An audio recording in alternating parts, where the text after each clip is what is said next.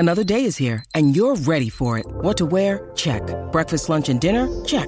Planning for what's next and how to save for it? That's where Bank of America can help. For your financial to-dos, Bank of America has experts ready to help get you closer to your goals. Get started at one of our local financial centers or 24/7 in our mobile banking app. Find a location near you at bankofamerica.com/talktous. What would you like the power to do? Mobile banking requires downloading the app and is only available for select devices. Message and data rates may apply. Bank of America N.A., member FDIC. Okay, so my name is Jeannine J.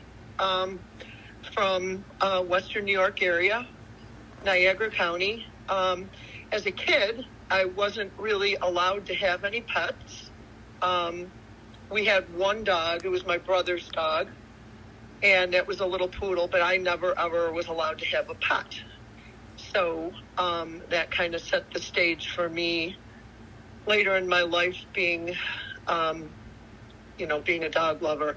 I actually at that time was more of a cat person until I was older, married, early 20s, and I ended up getting a lab rescue from the SPCA and fell in love with that dog, and that was my heart dog and turned me into a dog lover. And then since then, I've had a few various types of dogs. I've had Nikita, I've had a reservation mutt, I've had miniature pinchers, and a Dalmatian mix, and that's all I can think of at the moment, but I've had various types of dogs.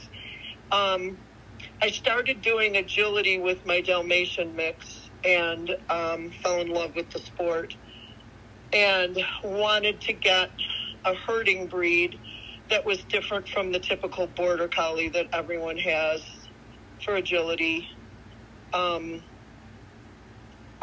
just don't like to do anything the way anyone else does, so I was looking for something unusual. And I had my min pins, and they're a German breed, and I have German ancestry, so I looked up, started Googling German herding breeds, and the German Koolie popped up, which is basically the same thing as an Australian Koolie, just a different name. And I thought they were gorgeous, and I found them to have the right temperament that I wanted. So I set about trying to find a breeder and called the breeder expecting to get on a list, and she told me she had a puppy ready for me that she could ship out the next day. So I ended up saying yes, and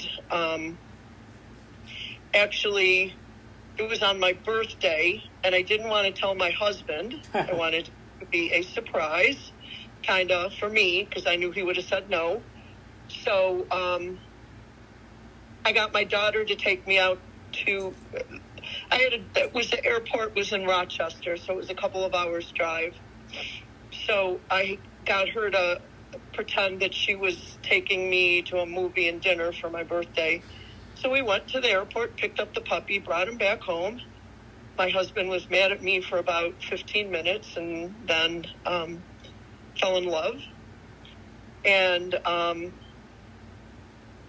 then after that, I got another Koolie about a year later. And then a couple of years after that, about 4 years later, I got my third Koolie and decided that I wanted to breed. So that's where I started importing. I've imported a few Koolies from Australia, and that's where I started breeding and creating my own personal line. I felt very honored with it because at that time there were only, I believe there was only one Koolie breeder in North America and only one in Canada. And I felt that it was an incredible honor to be able to share this breed with the world, and that my breeder trusted me enough to give me this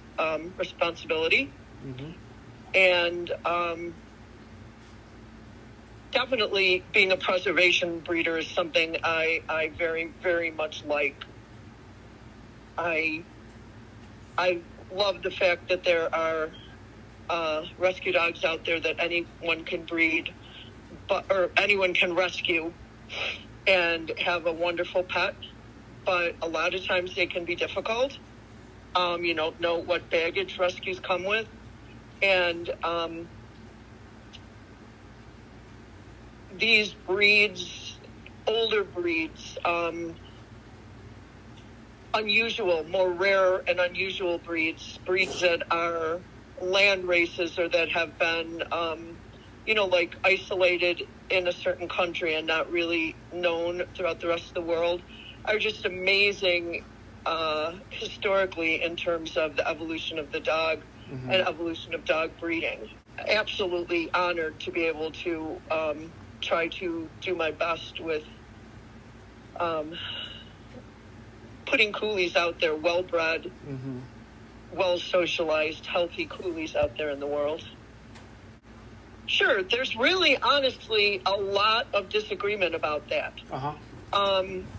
We think that, or I guess the going belief, the going theory is that German settlers in Australia, hence the term German Koolie, brought over an old German European herding breed with them, and that is called the Tiger. It's spelled like tiger, but it was pronounced Tiger, and it was a Merle breed of herding dog. And there's a lot of belief that led to the creation of the Koolie.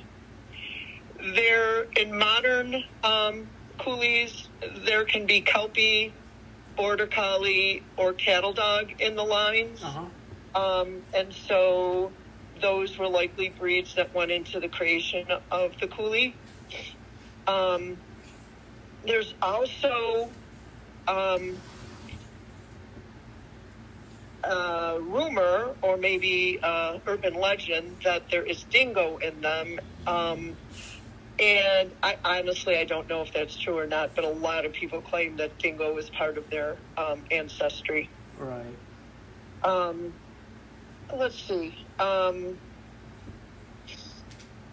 So some people think that the word Koolie refers to, and it can be a derogatory term, but it actually, the derogatory term Koolie with a C refers to, I think, Chinese indentured workers nearly being in the condition of slavery for working, not quite, but anyways, the term may have originally meant worker. So there are some people that have suggested that German Koolie refers to a German working dog. Again, this is all hearsay. We don't have a consensus on where the breed came from and what went into creating them. But then at some point in time, the Koolie Club of Australia voted on changing the name to being spelled with a K, and the word Australian instead of German to reflect the Australian heritage, and using the word K, the Koolie spelled with a K, to be more different actually from the word collie. There's also people that believe just Koolie is basically a colloquial pronunciation of the word collie. So again, there's a lot of little interesting tidbits that go into the story of the Koolie, but as of this point in time, it's all, it's all, there's not a huge consensus. They they're a herding dog, but they also did a lot of guarding. So if people were out on a drive or a muster with their sheep or cattle, the Koolies protected them from intruders. They are an upright, loose-eyed herding dog. It's a little bit different from a border collie. They don't use eye. They supposedly have been bred, and again, a little bit of controversy on this, but they've supposedly been bred to back large herds of sheep. So that's a trait that the Koolie has. A Koolie loves to be on top of everything. Mm-hmm. They prefer to not walk on the ground if at all possible. They like to be, like, they give a new meaning to the term counter surfing, because mm-hmm. they will be up on your counter with all fours and trying to get in your cupboards. They're very, very vertically inclined. So this is believed that, this is from being bred to back the herd of sheep. So in order to get from one end to another very quickly of a large herd of sheep, they'd run across the backs of them and then get to another spot. Mm-hmm.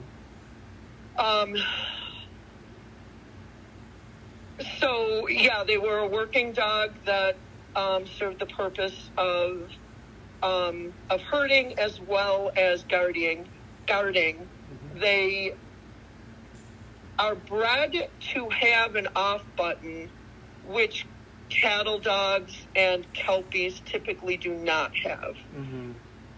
And that would be what would be the huge difference between those three Australian breeds. Kelpies and cattle dogs seem to have a drive to work constantly.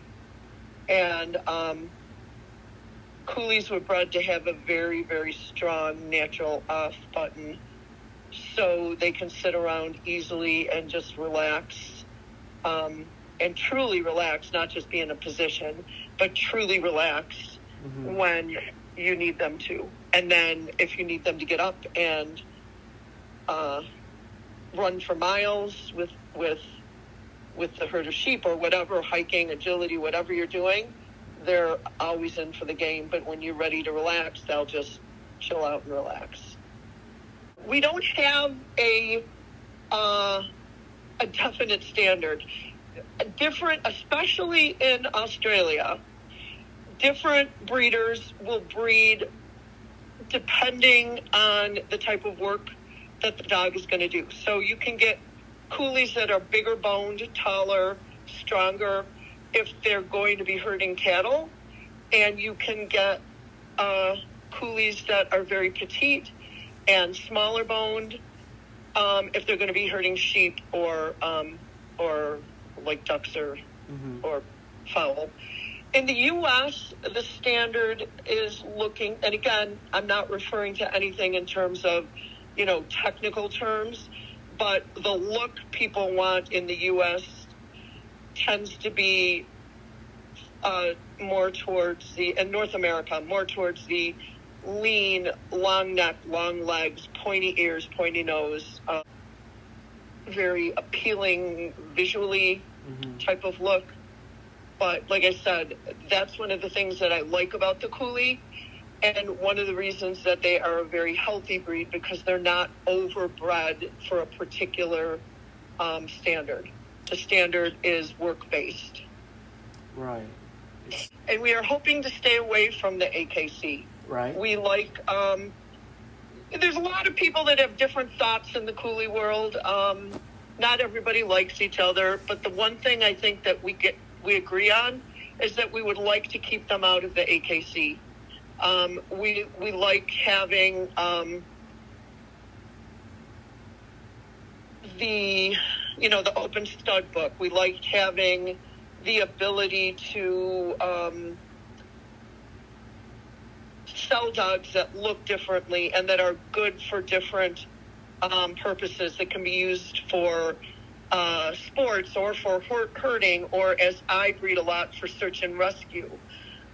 We like having dogs that can have different qualities and to retain the versatile quality that the Koolie breed has.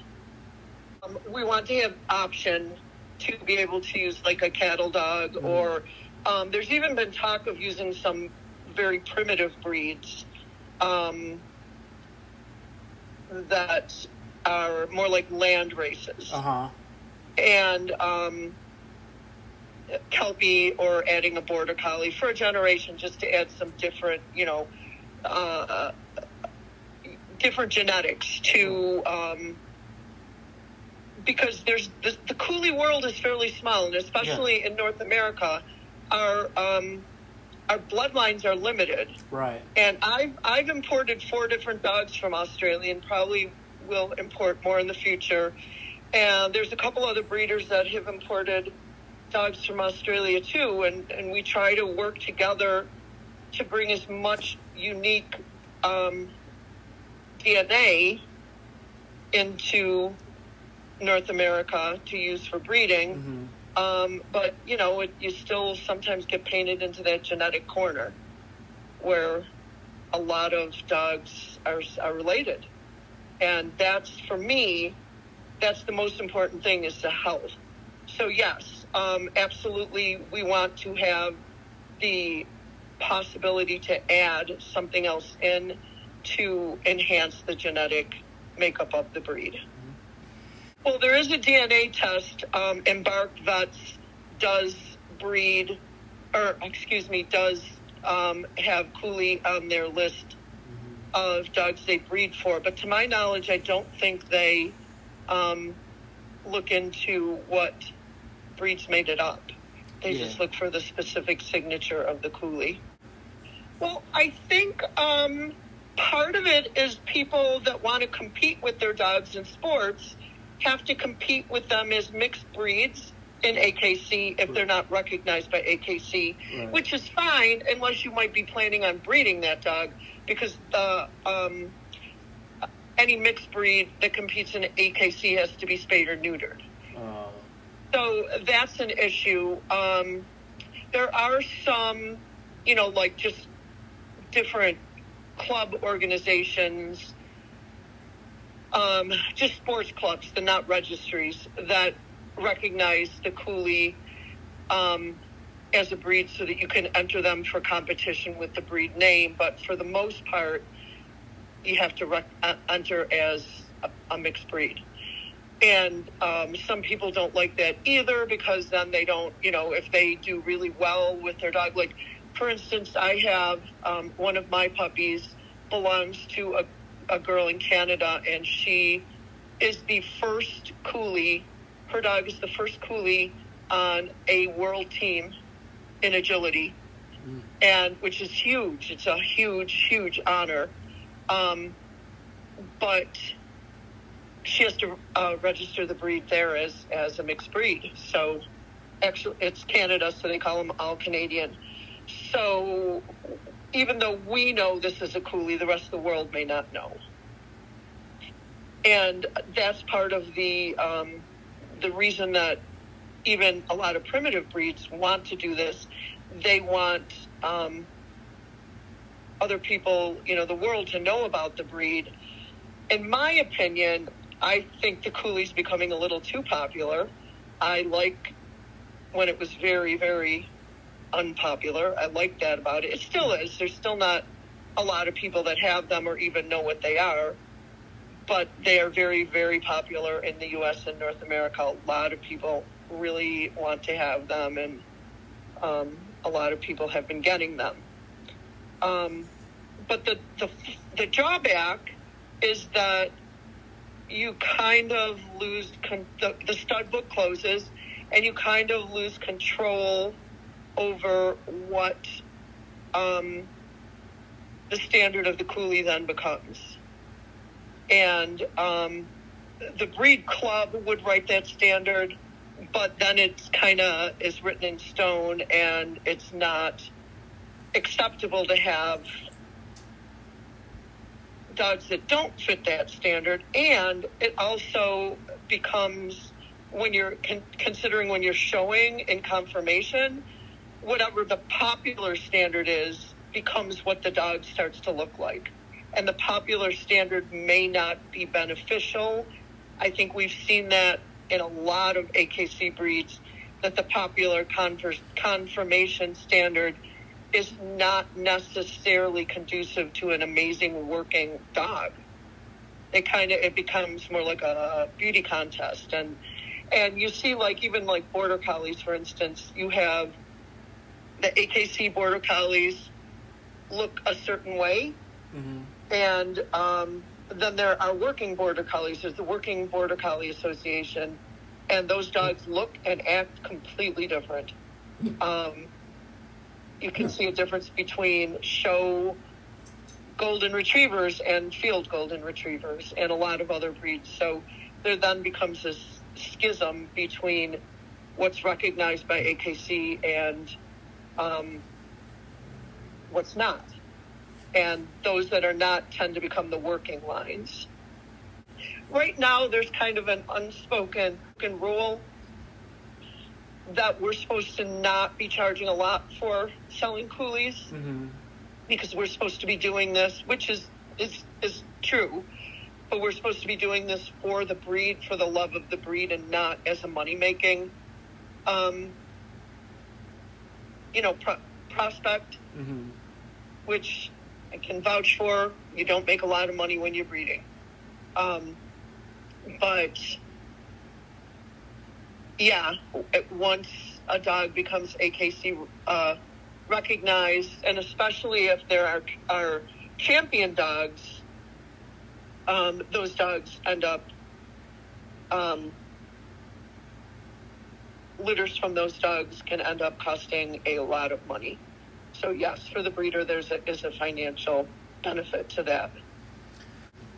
I breed for, number one, first and foremost, genetic diversity and healthy health from diseases that we can test for, healthy hip scores and elbow scores. And then I breed mostly for I like to have my dogs go into search and rescue or some kind of scent homes. I like to breed for a working dog in that regard.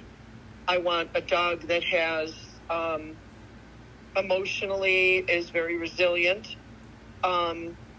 brave, bold, very athletic, and has obviously a very good nose. I like to have them be very biddable, and good with people and other dogs. Structurally, I tend to go a little bit towards the smaller size. Koolie, my females are typically about 30 pounds and about, say, 18, 19 inches at the withers. Males about 40 and about 20, 21 inches at the withers. I like a nice, strong, athletic build. I prefer a little bit longer legs. But I also like a nice square, balanced dog. My Koolies have excelled in that. I do not still do it. I have gotten more into search and rescue and other scent-related things. And I also own a training business.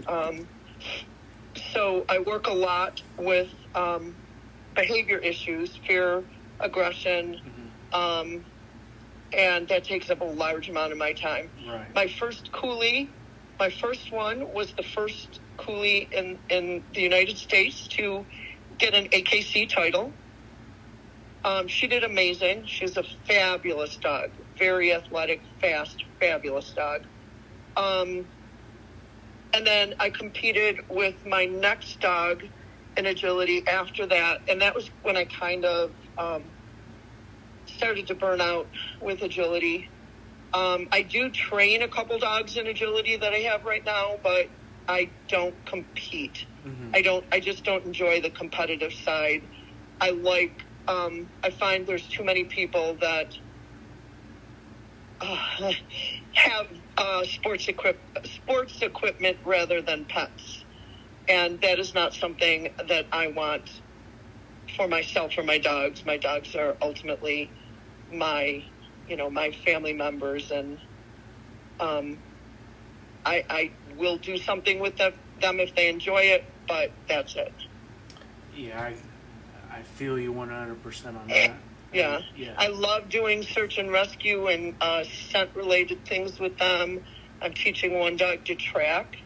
I have done a little nose work.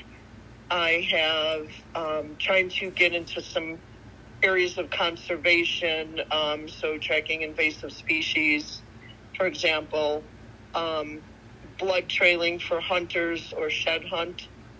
I'm teaching some of my dogs all these different things, and I even have started teaching one of them to trail missing pets. Wow.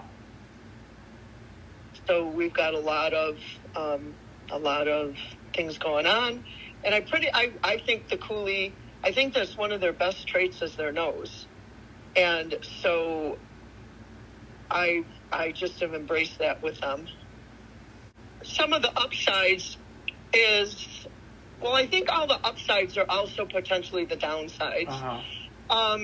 A Koolie is a very, very sensitive breed. They are, some people call them soft. I don't like that word because I don't think they're soft. I think they just, they insist on having fair training. They don't really want to work for you. They want to work with you. And I always jokingly say Koolies don't like to work at all. They only like to play. They're clowns. Mm-hmm. If you are able to go out and work with your Koolie and keep it fun and laugh and make it into a game, you'll have a dog that'll do anything for you. But if you get too caught up in the concept of training and you can't step outside of that training box, or if you're using aversives with the breed, I think you'll struggle. Mm-hmm. They are very, very, very smart. They will show you every single hole in your training. If you don't come prepared, they will notify you that you aren't prepared. And they can very easily learn something that you didn't think you were training them, but they will pick up on it. They're very knowledgeable about body language. They really, I almost completely try to communicate with my dogs through body language, through eye connection. I don't do a lot of obedience training. I do more, I work with them through their natural tendencies. Mm-hmm. So they are smart. They can do obedience. They can do any sport. They're very versatile. They are good at scent. They're good at herding. They're good at agility. They're good at being an active pet. They're good at mountain climbing. They're good at hiking. They're good at disc, fly ball, dock jumping. They're good at just about anything you can throw at them. They're thinkers, as opposed to a lot of people compare them to like an Aussie or a Border Collie. How are they different from that? Border Collies and Aussies tend to be more action dogs, and they just go and they'll do something before thinking about it. And it's sometimes hard to get your Border Collie and agility to think about what you're asking them to do. Mm-hmm. Whereas a Koolie will start thinking, and you won't see their speed or drive until they have mastered the thought part of what you're asking them to do. And when they've mastered that, then they start to come out and really show their incredible drive and their incredible speed and athleticism. They make really good service dogs. My first Koolie has started from a very young age, alerting to migraine headaches when I was going to have a migraine. I don't use her as a service dog. I don't feel that I need a service dog, but yet she still alerts to anytime I'm going to have a migraine. And she also would, when I was doing agility with her, she would refuse to run with me if I was sick. It happened a few times that she literally walked away from me and left the ring when I was sick and refused to let me run.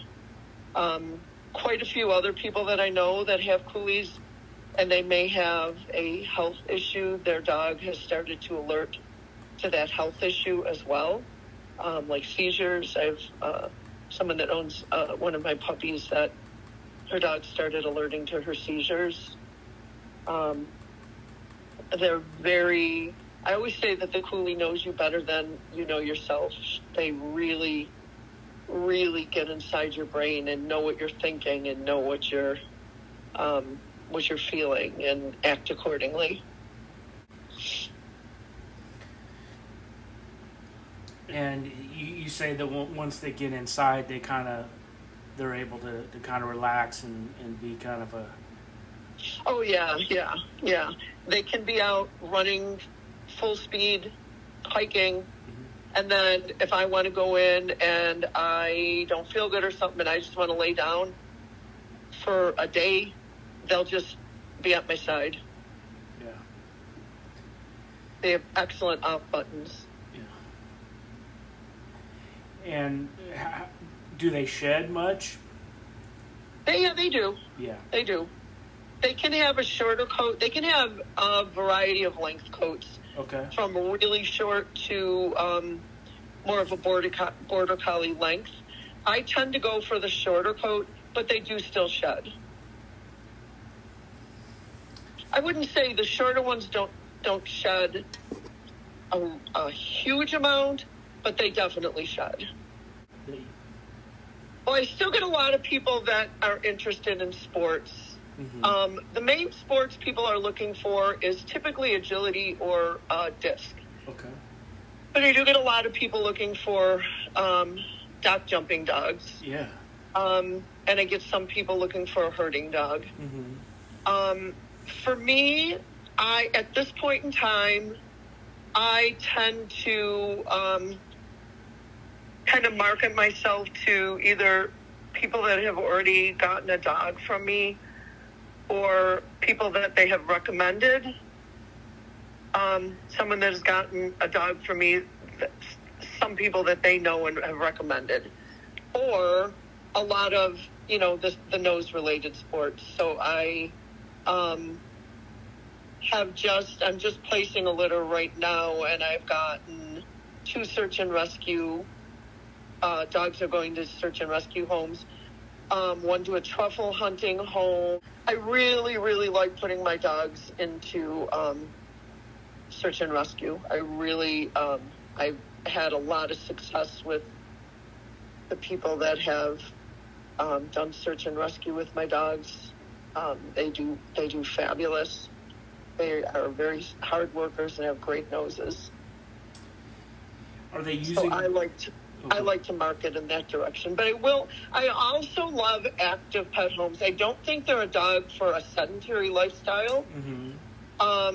But I love active pet homes because a lot of times those people are way more active than even sports people.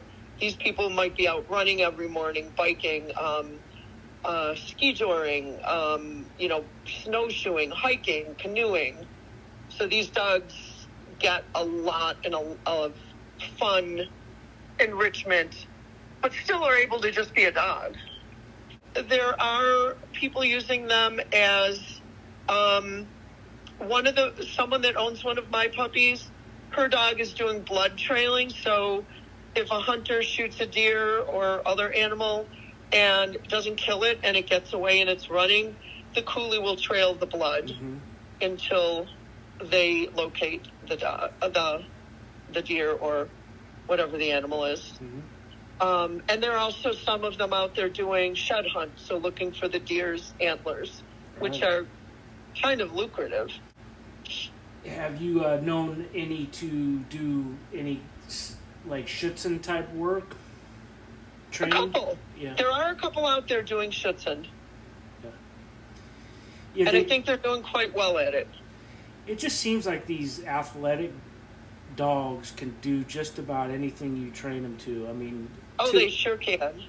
To what success is different, but they're very versatile. You know, you could take a border collie, in my opinion, and you could train it in Schutzen and dock diving, and it will be athletic and perform well, in my opinion.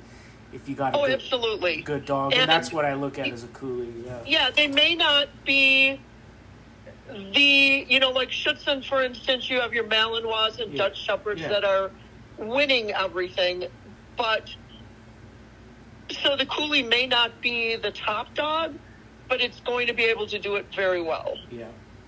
Koolies, I have my first Koolie. Actually was quite successful at dock jumping. Oh. She was a 25-foot jumper in her day, and she is 13 years old now. And we have a little dock jumping league going on that she's in, and the last competition day we had, she jumped a 20-foot jump. Oh, that's awesome. And the rest of her jumps, that was the longest she's done this summer, but for 13 years old, that's pretty damn good. It's a lot of fun. Yeah. What I liked about it is, yes, if you want to, you can do a lot of training and help your dog excel, but it's just a fun sport to do. If your dog will jump, doesn't matter how far, it's a fun sport to do. They often are at like fairs and different kind of events outdoors where they'll have like vendors and food vendors, and then the dock jumping event itself usually will play music, and it's just kind of a big party, and everybody likes each other, and everybody's cheering for each other's dogs, and it's just a lot of fun. It's one of my favorite things to do. My dog, of course, made it fun for me because she was good. Yeah. But right. I would still be happy to jump with any dog that's going to go off the dock I have another Koolie who absolutely lives for dock jumping, but she has no ball or toy drive, so I can't get her to go very far. Oh, wow. But that's okay. She will jump in over and over and over and over and over, and all I have to do is say, ready, go, and she jumps in. So I'm working on her ball drive now to see if we can't get her to connect to the ball, but if not, she's having a blast, and she just really enjoys it. Yeah, that's the most important. It's another trait about the Koolie that I find different from a lot of working breeds. Koolies are they're kind of a relaxed breed. So what I mean by that is they use their off button very well. My Koolie, my oldest one, when I did agility, when she was waiting in line to go up for her turn, she'd lay down and fall asleep.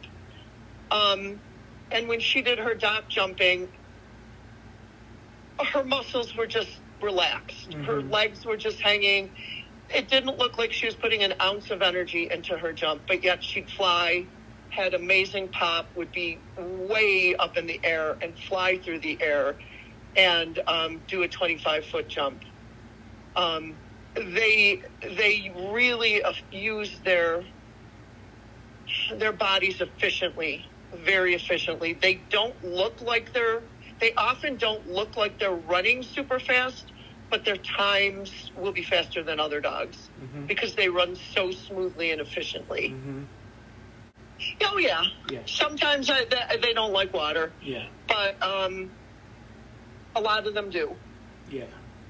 That's kind of typical of most dogs, isn't it? Yeah, I think it's typical. They're not bred to like water like a lab or a golden, but they very often do. Neither is a border collie necessarily bred to like water, but they very often do. So what are some of the traits that they have that work really well for the scent work, the tracking and the search and rescue? Their noses are just incredible. Mm-hmm. Just incredible. They can, any dog can smell anything. 40% of a dog's brain is dedicated to its nose. So mm-hmm. their noses are just incredible as a species. But they just seem to understand using their nose to communicate mm-hmm. with you.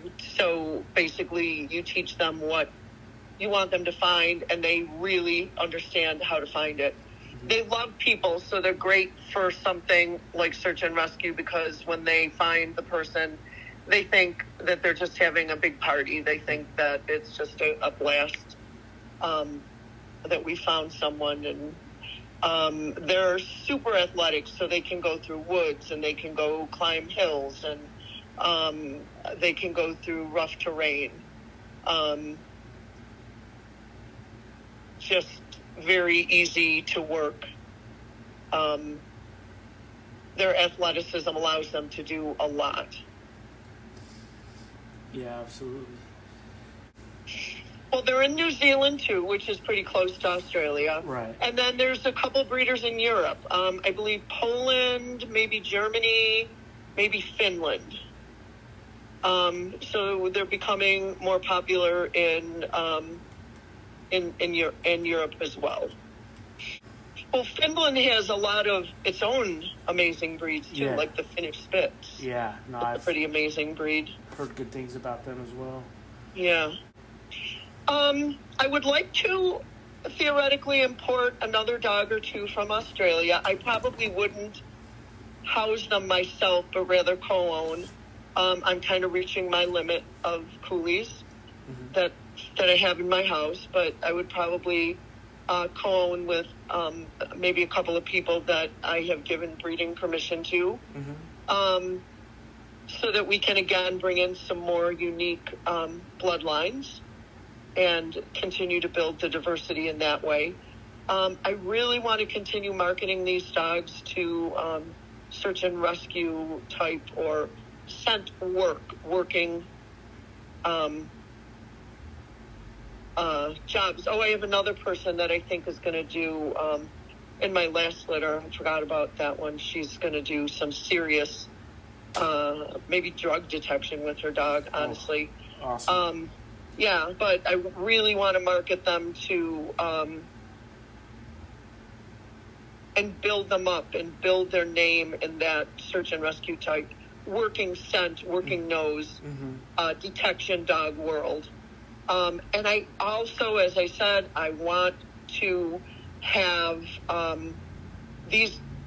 I love my active pet homes. I absolutely love them. I am very, very, very pro letting a dog be a dog and letting them live the life they should live and do the natural things they should do. Just at the side of their human being. So for me, it's really, really important to spread awareness that these dogs can be amazing pets. Mm. Another breed to breed with Koolies? Yeah, just to make sure that you're diversifying the bloodlines and breeding a dog that does what you want it to do. I would like to look into something that has very, very, very primitive DNA. So I also have a Vietnamese Phu Quoc. That wouldn't be the right breed because they have the ridge. They're a ridgeback. But something that's like a land race that is... It got a lot of old primitive blood, even possibly maybe a village dog or a street dog. Yeah. Mm-hmm. From, an Asian country, something like that. So you can get a lot of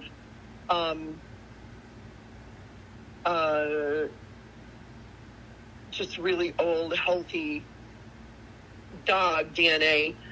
I'm not at the point that I would do that, though. At this point, I prefer to keep the Koolies pure and just keep trying to get more different, trying to get dogs from different, even from some stations in Australia that the dogs haven't been used for breeding or sports, but have been strictly bred for herding and working on, on a station property. So some very old Koolie DNA, that would be something that I would really probably look towards bringing in is some of the old unused Koolies that really aren't being marketed to the general public. Right. Yeah, for sure. So you have a Vietnamese Phu Qua. How is that dog compared to the Koolie? What are some of the interesting traits? Very, very different. He's more aloof, stronger prey drive. He gets along with them really well. The Koolies play herding games, which is like one of the games we play is Ready Go, and the Koolies will all line up one behind each other, and I say Ready Go, and then they run to the other end, run far away and then run back. He doesn't really quite understand what's going on there, but he'll go and dig and like do a little bit of hunting here and there. Very intelligent, harder to train in terms of obedience type training, needing to train him as he needs to think that things are his idea. So I have to get him to think that whatever I want him to do is his idea. Yes, very, very different. And I do a lot of work with the primitive breeds because, there's such this influx of dogs from Asia being imported from meat farms and from Morocco and India and even from down in Texas where these dogs they're mixes, but they've been free ranging and never have lived in a home. Right. And these dogs are not like your normal dog. They don't necessarily do well in a home. And I do a lot of work training people that adopt these dogs thinking that they're going to be, the typical fur baby when they're not. No. I have to say it's the same thing with the Koolies. Some of the people that buy my puppies that I try to explain to everybody that these dogs are slow to mature. Yeah. But a lot of people still don't get it until the dog is like a year and a half, and then they'll be telling me prior to this that, oh, my dog's not doing what I thought it was going to do. And then all of a sudden at a year and a half, they're like, oh, wow. I'm like, I told you, they're slow to mature. It's interesting, though, too. There's a trend in dog training going away from actually, some of us call it untraining, where we're going away from the actual learning sits and stays and that kind of stuff, which is fine. I'll learn that, but it's more kind of an anthology-based thing where we're paying attention to what the dog was bred for, how the individual dog acts, how the breed should act, and how the species acts. And I work a lot with this, and it's amazing how quickly dogs with issues can come around when people suddenly start to look at what the dog is actually saying when the dog is telling you. I mean, because no matter what way we look at it, every one of our dogs, unless they live on a farm and have total, free range abilities, they're captive animals. All my dogs are, they live in a house, they're captive animals. We give them their food, they don't hunt, they don't scavenge. So a lot of dogs can be very, very fearful because they just don't understand the environment they're being thrown into. And this new trend in training is just amazing because it's more about just how do dogs act and stop making them not be dogs. Right. You know, dogs use their nose. Stop not letting a dog sniff. Right. Understand that when your dog growls, it's communicating. Understand that you shouldn't stick your hands out. Dogs typically don't like to be touched by people they don't know. Dogs don't need to get touched by everyone in the world. Dogs don't need to say hello to every dog in the world. It's quite an amazing revolution that's kind of going on in the dog training world right now. What got me into that? My Koolies, actually, when I started doing agility, I became addicted with my first Koolie. I just got addicted to agility. And I took classes from every trainer I possibly could. And then the place that I was trained, one of the places that I was training at, the owner actually got bit very badly by a dog and she wanted to retire. And I took over training for her students until she could, make changes. And then when she retired, I went to another place, and that lady, I took private lessons from her, and that lady ended up deciding they were going to move to Florida, and she asked me about buying her business. So I did, and that was about 15, 20 years ago. And I didn't know that much about training. I started out to be an agility trainer, but very quickly realized that my interests were in behavior. So I very early on, focused on fear. In Western New York, I'm probably the best trainer for fearful dogs. There are other trainers for aggression and reactive dogs. I don't terribly like teaching reactive dogs who are barky and loud. I like teaching more fear or true aggression where there's not going to be much barking. Yeah. But so I started as a positive reinforcement trainer and a clicker trainer. And again, very quickly, I think I've always been kind of, I like to say I've been ahead of my time in what I do, because with everything I think about in terms of training, a few years later, someone else will say, and I'll be like, I've been doing that forever. But I didn't stick with strict positive reinforcement training because I wanted to explore more about giving dogs choice. So, and then I quickly learned that even giving choice the way, for instance, clicker training can do, is still not a choice, because it's saying there's the right choice and the wrong choice. You get to make it, but only one of them is right. And that's fine when you're training a behavior, but doesn't necessarily give the dog the benefit of really being able to make a choice about what he or she wants to do or can do in any given moment in time. So for a while, I called myself a choice-based trainer, and then I moved away from that because I started to realize that even food rewards can be aversive. And I am, though I'm not a aversive trainer, I don't use prong collars or shock collars or leash corrections at all.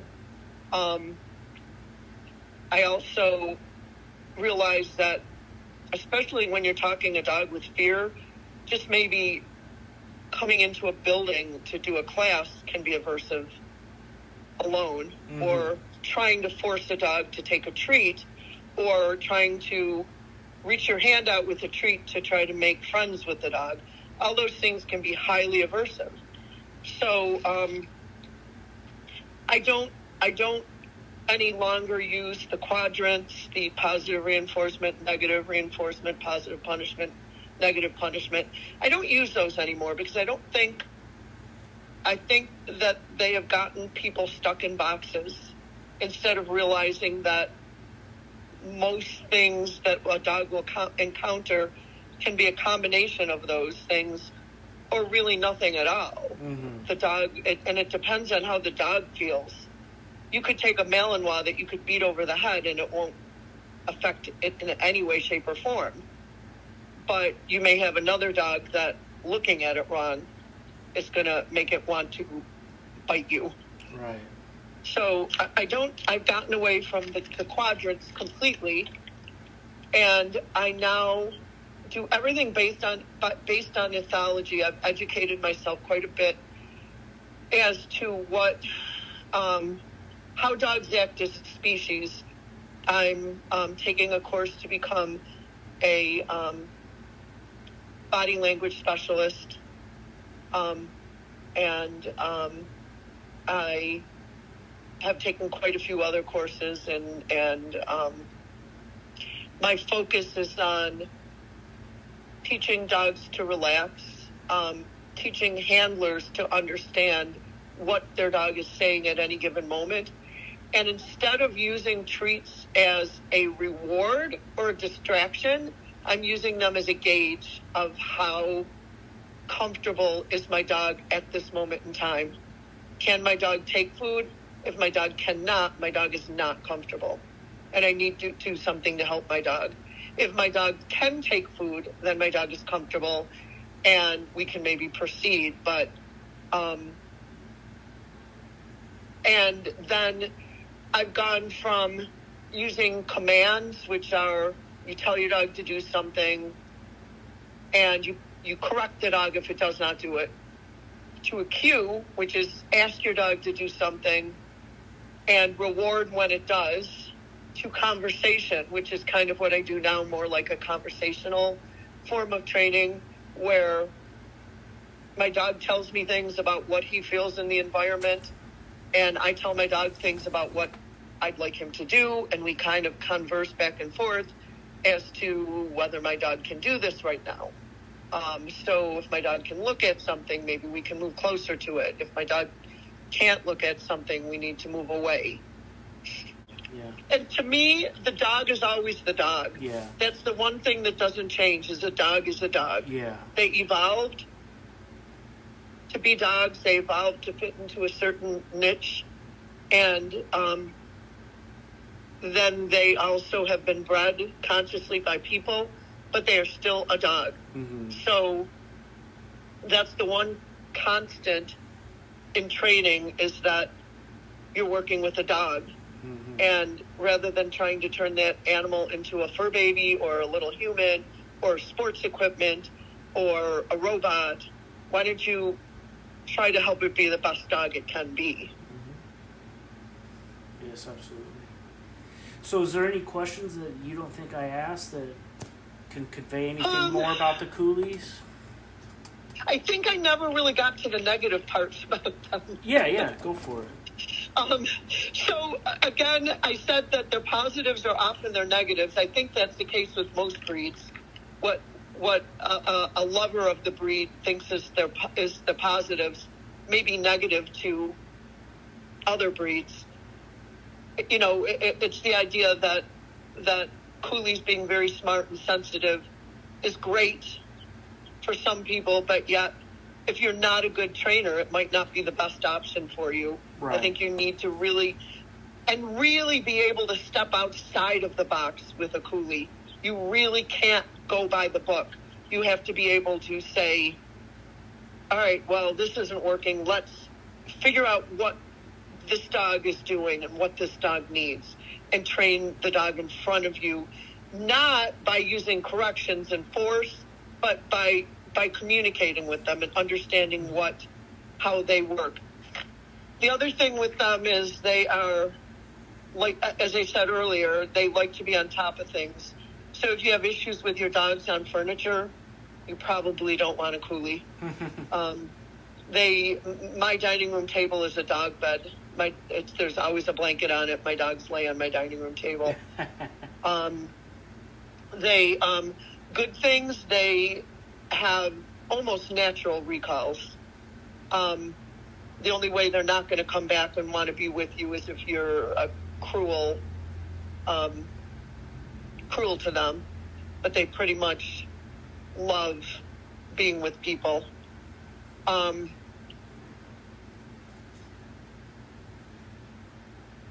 They can have, they're good with people and other dogs, but they can have the typical herding dog, occasional resource guarding, or, being wary of other dogs sometimes. They're not an aggressive breed by any means, but, there is the potential that they may need to be slowly introduced to other dogs. And they're not typically the type of dogs that want to go to play groups or dog parks. They don't really want to, they want to be with their person or working or playing, but not so much. I mean, I've gone on hikes with a couple of my dogs and somebody else with their dogs, and my dogs will literally just hang out with me and my other dogs. They won't interact with the other people's dogs. They just ignore them, which is typical of a herding breed. That's kind of the way they are. So some people may not like that, but it's also good for, dogs to have a dog that just kind of minds its own business. They are super smart, and really, really want to please you. But they also want to have fun. Have you ever thought about breeding the Fuquaks? I am thinking about it. Yes. My breeder, the Fuquak breeder that I got my dog from, would really, really like me to, but she's also hesitant to have me use him because, again, there's less DNA from Fuquaks in North America than there is for Koolies. I am on a list to get a female, hopefully in the near future, and but it would be from the same breeder, so a sibling, so I couldn't breed the two of them. But I could use the female and find another male somewhere else to breed. And I'm definitely thinking about it, but my concern is they're not a dog for everybody. So definitely not a dog for everybody. Could potentially be aggressive in the wrong hands. And I'm not sure that I can find enough of the right type of people to place them with. What breed a dog or a mix of dog that you kind of like take a big gasp, like, oh no, here we go, when you're training? That I don't like, kind of? Yeah, that you just are like, oh god, this is going to be a challenge, and it's like scratching a chalkboard type of situation. Labradors. I knew it. Oh, God. I love them. I had a lab, and I love that dog, but they are aggressively friendly, and yeah. Yeah. I actually teach a lab class that's only for, like, labs and goldens. Yeah. Because of their issues with jumping on people and inability to stay calm and inability to focus. Yeah. So I do a whole class for those dogs, but I've also, when I started that class, I used to dread going in to, when I started it, I was teaching 2 black lab males private lessons, and I used to dread going in to work with them because I'd be scratched all over the place. And the one dog is still with me doing phenomenal. The other one kind of gave up. I love field lines, Goldens and Labs. Yeah. They're a completely different thing. They're a serious animal. They're a serious animal. Yeah. Yeah, I was amazed. Yeah. Mm-hmm. Yeah. I mean, it runs the whole gamut, but the typical pet lab, you're right, doesn't understand dog body language, doesn't know how to act around other dogs. Yeah. Don't know what to do with their energy. That I've never been around? Yeah. A breed. A Carolina dog. Okay. Yeah. Yeah. Yep. Most definitely. And I may get one someday. Yeah. No, they're interesting dogs. I don't know much about them except what I've read and seen. Yeah. Yeah. Okay, what is your favorite small dog? Little lap dog, but could be fun to be around and have some energy, but you're typically a lap dog. Do miniature pinchers count? Oh yeah, absolutely. Okay, yeah, them. I've had miniature pinchers and I adore them. They're little toughies. Yeah, I'm thinking about getting one eventually. I love them. Yeah. Again, not for everybody, but they're really, really cool. Well, they're little Spitfires, and I know that probably some people might not like that, but I like it. I do too. Yeah. And for if you weren't going to ask what would be the big dog I would get, what would be your big dog? Yes. An Akbash. That's why I have it's funny that you say that. I have laying on my couch right now. He's 3/4 Anatolian Kangal and 1/4 Akbash. Oh, really? Cool. And I could definitely tell this Akbash. He's pretty white. His dad was the half Akbash. Okay. Yeah, so I could definitely tell he's got Akbash in him. Yeah. I keep telling my husband I'm going to get goats so I can get an Akbash. Yeah, for sure. All right. Awesome. Well, I appreciate your time, and it was really fun listening to your experiences. Thank you. I really appreciate it. It was a lot of fun. All right, and I'll keep you posted on my, the closer I get to finishing and stuff. Okay. All right. Thank you very much. Thank you. Uh-huh. Bye. Bye. Hey, this is Sean from the Bulldog Social Club podcast. I have a quick favor for you.